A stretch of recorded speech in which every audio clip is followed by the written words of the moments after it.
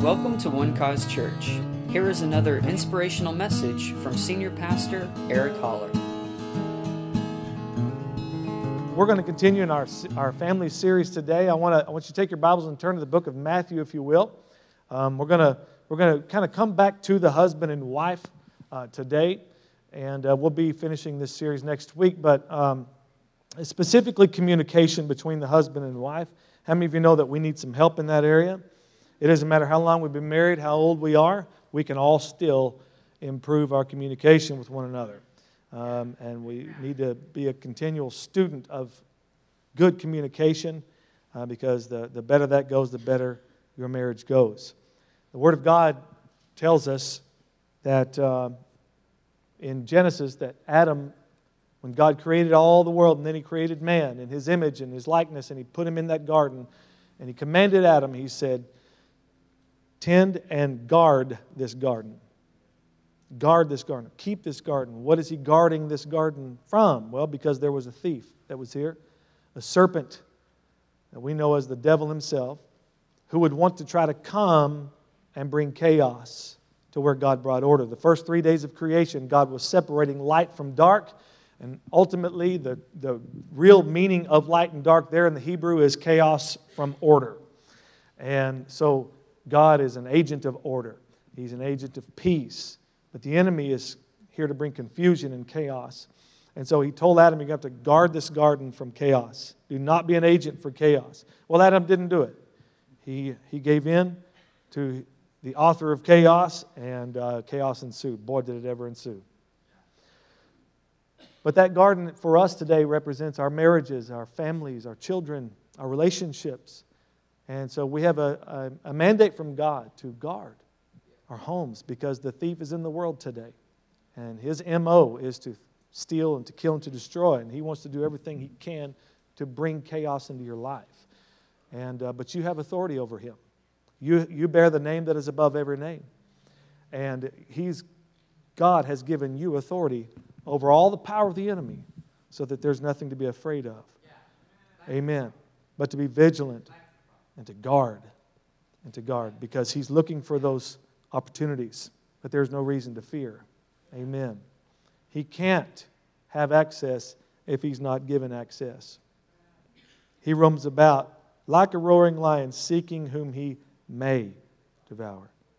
You just keep saying, you may not. No, you may not. As for me and my house, we're going to serve the Lord. Well, that response is not acceptable. I said, as for me and my house, we're going to serve the Lord. Is that, huh? As for me and my house. Why don't you say that? As for me and my house, we will serve the Lord. Amen. Part of that garden, part of what God has given us to tend and to guard is our relationships. God has put it in our very DNA. God is a relational God. When it says that we were created as men and women, created in the image of God and in His likeness. The likeness means personality. I love that. God has a personality. Amen. He's not just some robot up there. He's not some distant being up there and who says everything that we don't understand. Talks over our heads. No, He created us to have a relationship with us. And He created us to have a relationship with one another. It's in our being. It's in us. It's in our spiritual DNA to have relationships. And those relationships can add so much to your life. I heard a quote the other day I thought was pretty true, that a good friend, having good friends in your life can double your joy and minimize your grief. And, I found that to be true. I have some very dear friends in my life who have helped me to keep my head up and remember the good things in life and help enjoy life together. I thank God for good friendships. And I don't know about you, but the older I get, the more the rarer good friends are. These aren't friends who just are friends on social media. I'm talking about friends who know everything about you and still love you, still hang out with, still want to be with you. I'm amazed that Stephen Pilot still wants to be my friend after all he knows about me, but he still is. This guy's a friend. I'm just here to tell you today. Matthew 19, let's read this. Look what Jesus says. And he answered and said to them, have you not read that he who made them at the beginning made them male and female? And he said, for this reason a man shall leave his father and mother and be joined to his wife, and the two shall become one flesh. Everybody say one flesh. Verse 6, so then they are no longer two, but one flesh. Not one spirit, one flesh. The marriage oneness is known in the flesh. Therefore, what God has joined together, let not man separate. Father, thank you for these next few minutes in the preaching and the hearing of your word. Thank you for the power of its experience. Your word says, how shall they call on him of whom they have not believed? And how shall they believe on him of whom they have not heard? And how shall they hear without a preacher? Lord, you've released the preaching ministry in the world today so that people will declare it and people will hear it. And upon hearing it, faith comes by hearing. And when faith comes, anything's possible. Thank you for the victory that we have through our Lord Jesus Christ. Thank you for the word that it is life to those who find it and health to all of our flesh. So Lord, in this moment we say, let your word, let the seed of your word that comes forth, let it go deep into our hearts and our very being and produce the kind of life that you want us to have. The good life, the blessed life. In Jesus' name. Amen. What God has joined together. Now, in one sense, this has to do with the institution of marriage itself. Where did it come from? How did marriage start? Well, God started it. God designed it right here. Right here. Here's His design. Here's His purpose. That the man leaves his father and mother and clings to his wife, or cleaves to his wife, and the two become one flesh. That's the design. And that has a lot, and that design produces, hallelujah, reproduction, which produces more of the same kind. He said, be fruitful and multiply. And one of the senses that we have as couples in this relationship that we have, one of the dynamics is our intimacy with one another. And in that intimacy, there is reproduction. But the institution itself is where a man and a woman, as two, then become husband and wife and become one flesh. Let not man separate what God has joined together in the way of the institution of the marriage. Let not man redefine that. Let not man pervert that. Let not man try to tear it up or do away with what God has started. Because in what God has started, in His design, in His purpose, there is peace, there is happiness, there is joy. Everything that you would want your marriage to be. It also has to do with our relationship with one another. He designed you husbands and wives to be joined together in marriage, that your marriage lasts as long as you do. Amen. There's the plan. There's the design, that you enjoy one another for the rest of your lives. Okay? And that let not man then seek for loopholes or justification to escape or to get out of this marriage or to tear it apart or to find someone else when they've made their promises to one already. Now listen, I understand, I get it, I know there are lawful reasons for separation and divorce. I'm not here to speak against those things. I'm simply here to present to you God's design, what His purpose for marriage is, and why He put us together in the way He did. It's for His purpose and it's for His pleasure, and it's for our purpose and for our pleasure. And if we don't understand, my family, what that design is, if we don't understand what God has done, what God has joined together, that it's Him that's done it, and why He's done it, then it's going to be very difficult for us to expect our marriages to reflect what His design, if we don't know it. You know, we continue to see this pattern throughout the history of mankind. We see it repeat itself over and over again. When people forget where they came from, they lose sight of where they're going.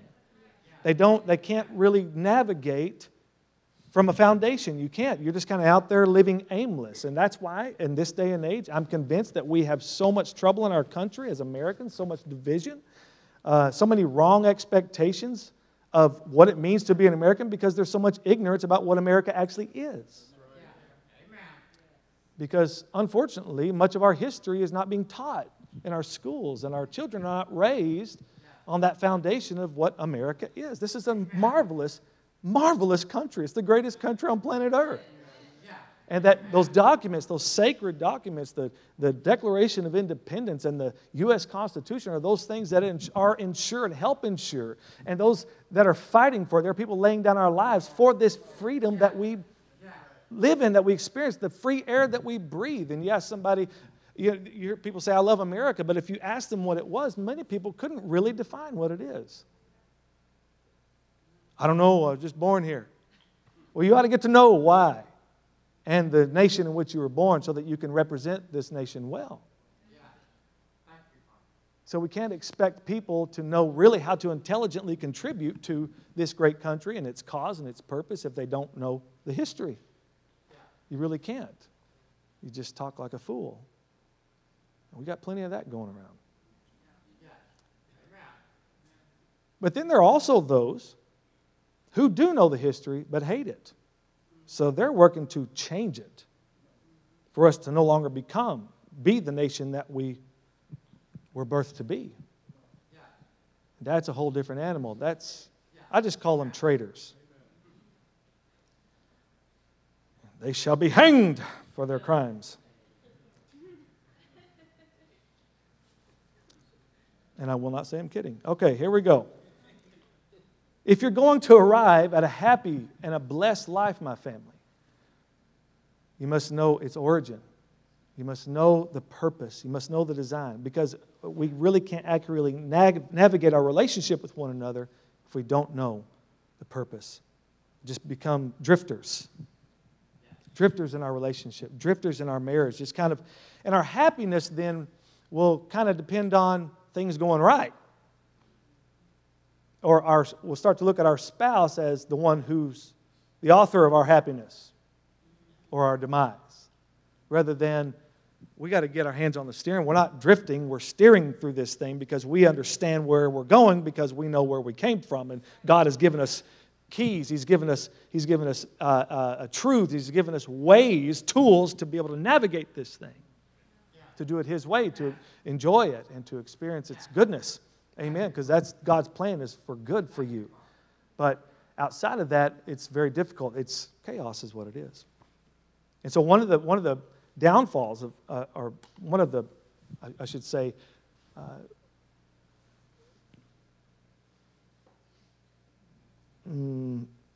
misguided beliefs about marriage are two people coming together with the idea that they complete one another. There's much dangers in there. It's really actually not fair to expect that from one another. It's not 50%, you make up 50%, and they make 50% up, and together when you get married, you're 100%. You'd be wrong. You'd be deceived if you think that, because you're going to put wrong expectations on your spouse when only God is the one who can actually complete you. But when you expect from them what you can only expect from God, you can see how chaos ensues. The Scripture says we are complete in Him. So it's two whole people coming together in the union of marriage, 100% whole in Him. And then now we're navigating this thing correctly. Now we're coming into God's design and purpose. As I said, we need all the help that we can get. We need His grace and His love in our marriages. Can I get a good amen? Because there's a lot, people are finding lots of reasons to abandon that institution, finding lots of excuses and reasons. And much of it just has to do with feelings. So much of it has to do with just their emotions in the moment. They don't know how to stand on a true foundation. They just live life by whim. And you cannot approach a marriage on whim. God's order is that the two become one. And chaos is that the two just stay two and continue to pull and push against each other. And that's where so much trouble is. Amen. Are you okay out there? So when it comes to communicating, I've communicated. I have that. I've met with, Heather and I have met with married couples many times through the years. It's part of what we do as pastors, and to counsel and to help marriages out, whether they're just starting with premarital counseling or they've been in it for years. I've seen lots of people and heard lots of stories. But one of the common things that I've heard in counseling is we just don't communicate. But you are communicating and not communicating. That's saying something in and of itself, even when you're not. Because that's what we're built to do. That's what we're created for. So we're always communicating at some measure. But what we need to learn is that communication is a skill set that has been given to us, that we must develop that skill set. It's not just a natural gift that, boom, comes on you, and I'm an amazing communicator. Now, there are some people, as I was saying in the early service, like Faith, who no doubt she's gifted to sing. Some of you are not gifted to sing. And the sooner you acknowledge that, the happier your marriage will be. Yeah. Some things that we're gifted with, but communication, we are gifted in that way that it is God's gift that He created us to be able to communicate, but it is a skill set given to us that He expects us to cultivate. He expects us to work on it. He expects us to fine-tune it. I found some CDs in my garage some time ago, and actually when we were moving at the beginning of this year, and I found CDs of sermons that I had preached. And so I was like, I'll pop this in and listen to it. And the moment I put that CD in, I regretted it. Because I'm thinking, God, that's terrible. 15 years ago, just awful. And I felt like coming to church the next Sunday and just apologizing to all of you who were here then. But I was giving it my best. But I've learned over time just to continue to be a student of it, because I, as a preacher, I've got a tool, and it's called my voice. It's my tool to be able to communicate, and I just happen to be communicating the greatest message anybody can communicate. There's a weight on that. There's a responsibility, not just the privilege, but the weight of the responsibility. To study the Word and to rightly divide the Word of truth, and then to deliver it in such a way that the hearer will receive it. And that's why I help train up students at Christ for the Nations and teach them homiletics, which is a fancy word for saying the art and science of preaching.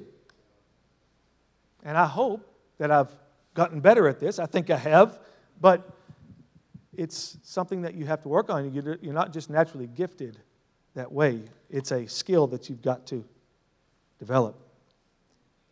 Amen. So the fact that you're made in God's image and you have a mouth and you have a voice is proof that you can communicate. Amen. So you can get better at it. You can get better. Tell somebody, you can get better at it. If you're not a good communicator, tell them you can get gooder at it. All right? As I said before, there's a difference between talking at each other and talking to each other.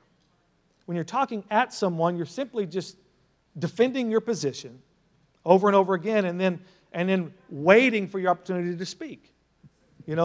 You're just listening to it, and then when they go, then you just charge right in. Right? Just talking at them. There is no give and take in that. But talking to one another is that you have understanding, and you want understanding, that you hear to understand. That's what Jesus said. He who has ears to hear. Well, we all have ears that hear, but Jesus is saying he who has ears to hear, to understand. Amen. To be quick to listen, slow to speak. That's where the wisdom of God comes in and teaches us that we're going to have to rein our emotions in if you're going to be quick to listen and slow to speak. It's love and respect for one another that will forge that kind of relationship. And one thing, my family, remember this as believers, this incredible truth that we must always keep in mind is that death and life are in the power of the tongue. Wow. Death and life. Doesn't say they're in the power of God. Doesn't say they're in the power of the devil. It says they're in the power of your tongue. We must remember that and weigh our words and treat them in such a way that we have thought about what we're going to say rather than react with words. There are multitudes of people walking around this world, the walking wounded because of words spoken to them. And I know that you can think of words that have hurt you over time. You can also think of words that have built you. Is that right? You know, there are some things that people have said to me that actually shifted my course in life. And I'm not talking about just a prophetic thing. My high school teacher, Mrs. Betty James, told me when I was a senior in high school that I had a talent for poetry.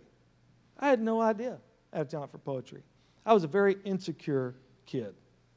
Very insecure. And one day I wrote a poem and I risked it all and handed it to my teacher for her to see it because she had been trained up in that. It's part of her education was in that. And when she read it, she looked at me and she said, "Eric Holler, you have a talent for poetry." And like something went off in me. Something came alive in me. And when I heard her say that I had that, I believed I had it. And that set me on a course for writing worship songs and poems and all kinds of stuff. And somebody spoke those simple words to me. Death and life. Death and life are in the power of the tongue. Spend your time speaking life. Amen. And when those words come to your mind that you know are negative, that you know are full of death, just because they come to your mind does not mean you have to say them. Amen. So don't. Because people only have one way to gauge what you're thinking, what you're feeling, is by what's coming out of your mouth. Oh, they know I didn't mean that. No, they don't know that. Because you said it. What can you expect? What else do you expect them to know? Our words are very weighty. Amen. So if there's any question whether they might not catch the meaning, then just don't say it. If I were to ask married couples here, how many married couples are there here today? How many married folks, all right? How many single people are in the house? All right. It's an enthusiastic people, aren't you? On average, this is a statistic across the board. On average, married couples, if they're told to write down 10 things that they want, most of the time, the husband and wife will match up to 7 or 8 of them. You might try it. Just try it at home maybe this afternoon. Write down what you want. Husband, wife, you write down what you want. I think you'll find that you're really very similar.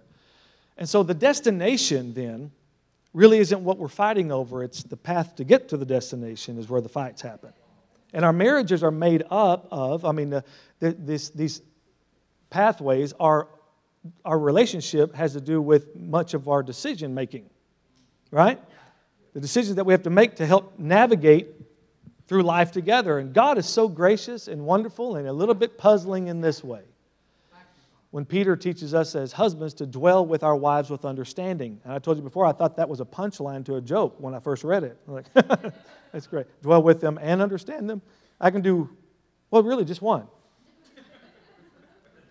But if he's teaching us that, then there is a way to understand, and we must, as men, as husbands, learn how to understand. And it's not going to be through our logical thinking process. And most of the time, gentlemen, she just needs you to listen. She don't need you to bring solution necessarily. She just needs you to shut your mouth and listen. Look at some of these amens coming out of here. Just want you to listen. She just needs somebody to bounce it off. All right? Because we have a tendency, we want to fix stuff. We don't want to see the damsel in distress. So we want to, hey, well, we could do this with it. I don't need your solutions. Well, why are you telling this to me? That doesn't make any sense to me. Why are we even talking?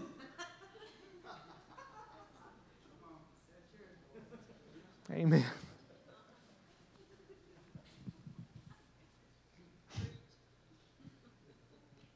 But the decision making is you've probably found this if you've been married for any measure of time, that sometimes that pathway or that decision, the solution is made up of maybe 70% you and 30% her. Or 90% her and 10% you. Depends on the solution. And God kind of delves out who's got more of it, and sometimes it's 50-50, sometimes it's 60-40. But what's interesting is it's like He gives us the information that we need to work together and then just stands back as our Heavenly Father and says, now communicate. Work this out. Because He's a relationship God. And He knows that we need that kind of interaction with one another. And if you'll keep the destination in mind, not necessarily the path, keep the destination in mind, then walking and talking the path will be much easier. Because you're both heading the same place. All right? Let me give you a word that will help you. A word that changes marriages. I mean changes marriages. It will make you happy. It will bring peace in your marriage, and it is the word compromise. I don't mean compromise your morals. I'm talking about compromising your way, your opinion. So what if you're right all the time?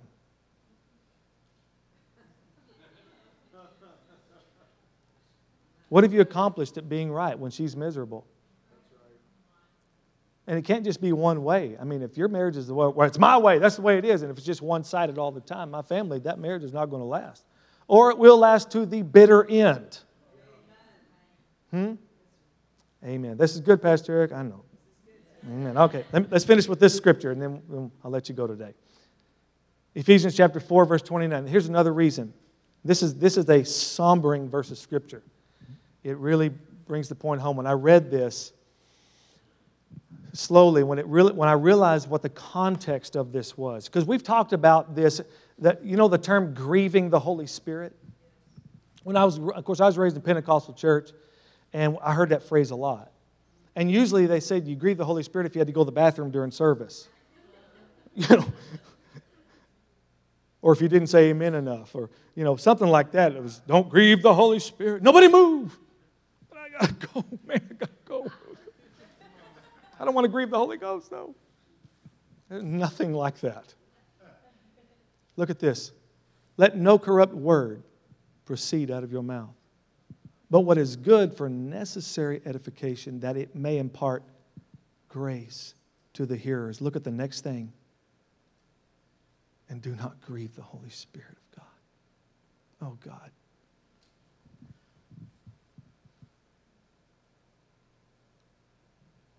This hurts Him when we just let anything fly out of our mouth. How painful it must be for Him who lives on the inside of us. Scripture calls us the temple or the house of the Holy Spirit. And then to hear our voice on a continual basis speak words of anger and tear someone down and let just anything come out of our mouth. How it grieves Him when He is here to help us in our communication, to guide us, and we're not looking to Him. And He's right here. Do not grieve the Holy Spirit of God, by whom you were sealed for the day of redemption. Next, verse 31. Let all bitterness, wrath, anger, clamor, and evil speaking be put away from you with all malice. You see the context? He's grieved by what's coming out of our mouth. But I believe the antithesis is true, that He's blessed by what comes out of our mouth too. When edification comes from our mouth, when grace is imparted, when praise is on our lips, the Holy Spirit enjoys that. Don't forget, He is God, but He's a very personal God. And He's a God who has feelings. Not only do you hurt someone with your words, you also hurt He who lives inside of you. I don't know what that does for you, but that makes me want to change the way I talk. I don't want to grieve God. I want to bless Him. Think about every day the opportunities that we have in words, the multiple words, the vocabulary that we have, to put it to use for good, to develop that skill of communication, of good communication, necessary edification, and grace. Let's pray. Father, thank you for... one more verse. I got to read this last verse. And be kind to one another, tenderhearted, forgiving one another, even as God and Christ forgave you. See, he said, be kind to one another, tenderhearted. This all has to do with good speech coming from you. Amen. Forgiving one another. Tell them you forgive them. Let them hear it. Don't just walk around the house pouting. There ain't nothing uglier than a grown man pouting.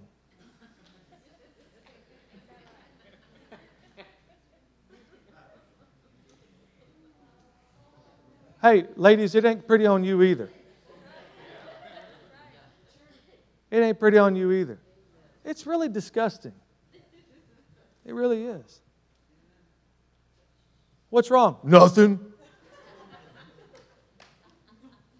No, what's wrong? Nothing. Oh.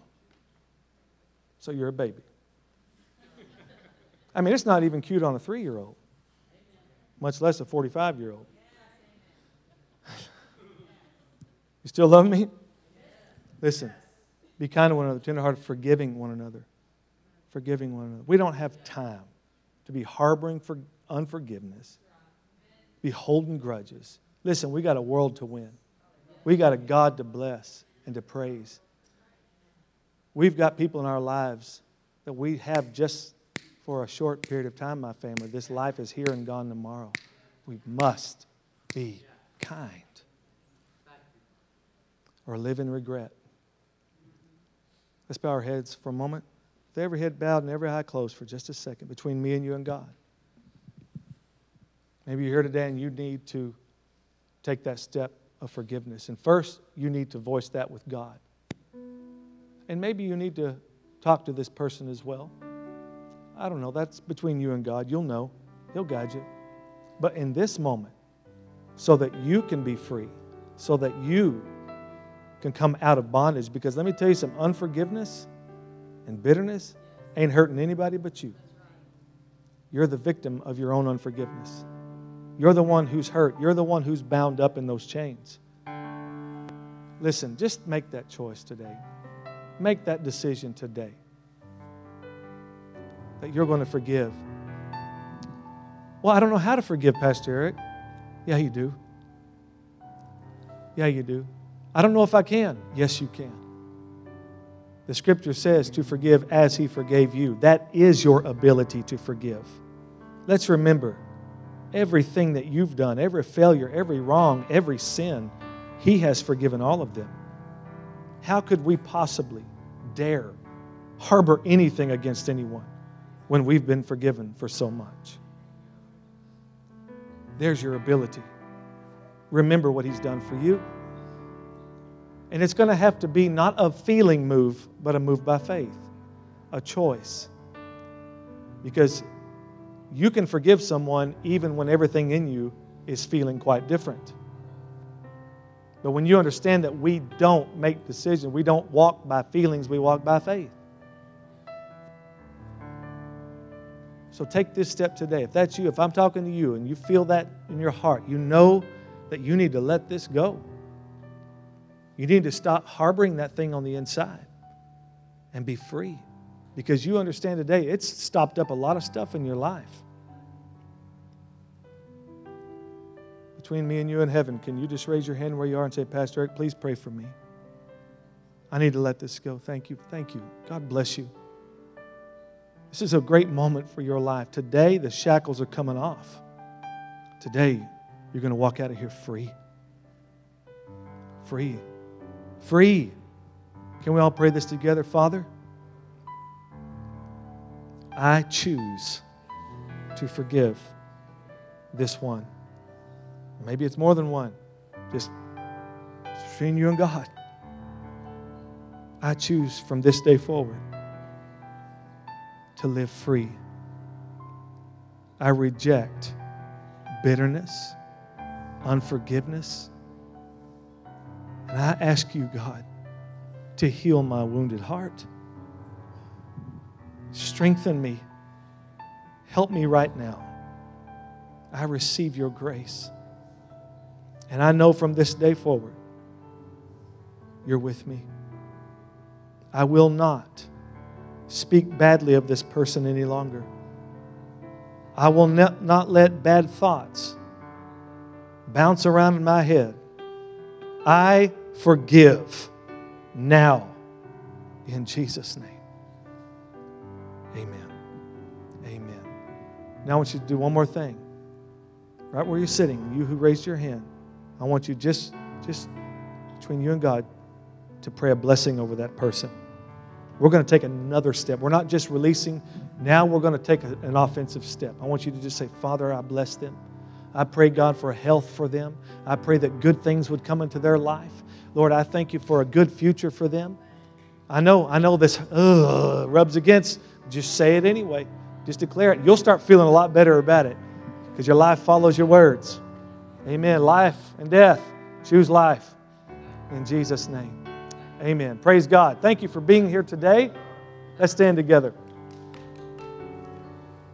I want to speak a blessing over you, and then I'm going to hand the mic off to Kayla to dismiss you with a couple of closing announcements. Amen. Let's lift our hands toward heaven. Now may the Lord bless you and keep you and cause His face to shine upon you and all your house and be gracious to you and give you peace in Jesus' name. Amen and amen. Thank you for listening, and we hope you enjoyed the message. For more information about One Cause Church, please visit us online at onecausechurch.com.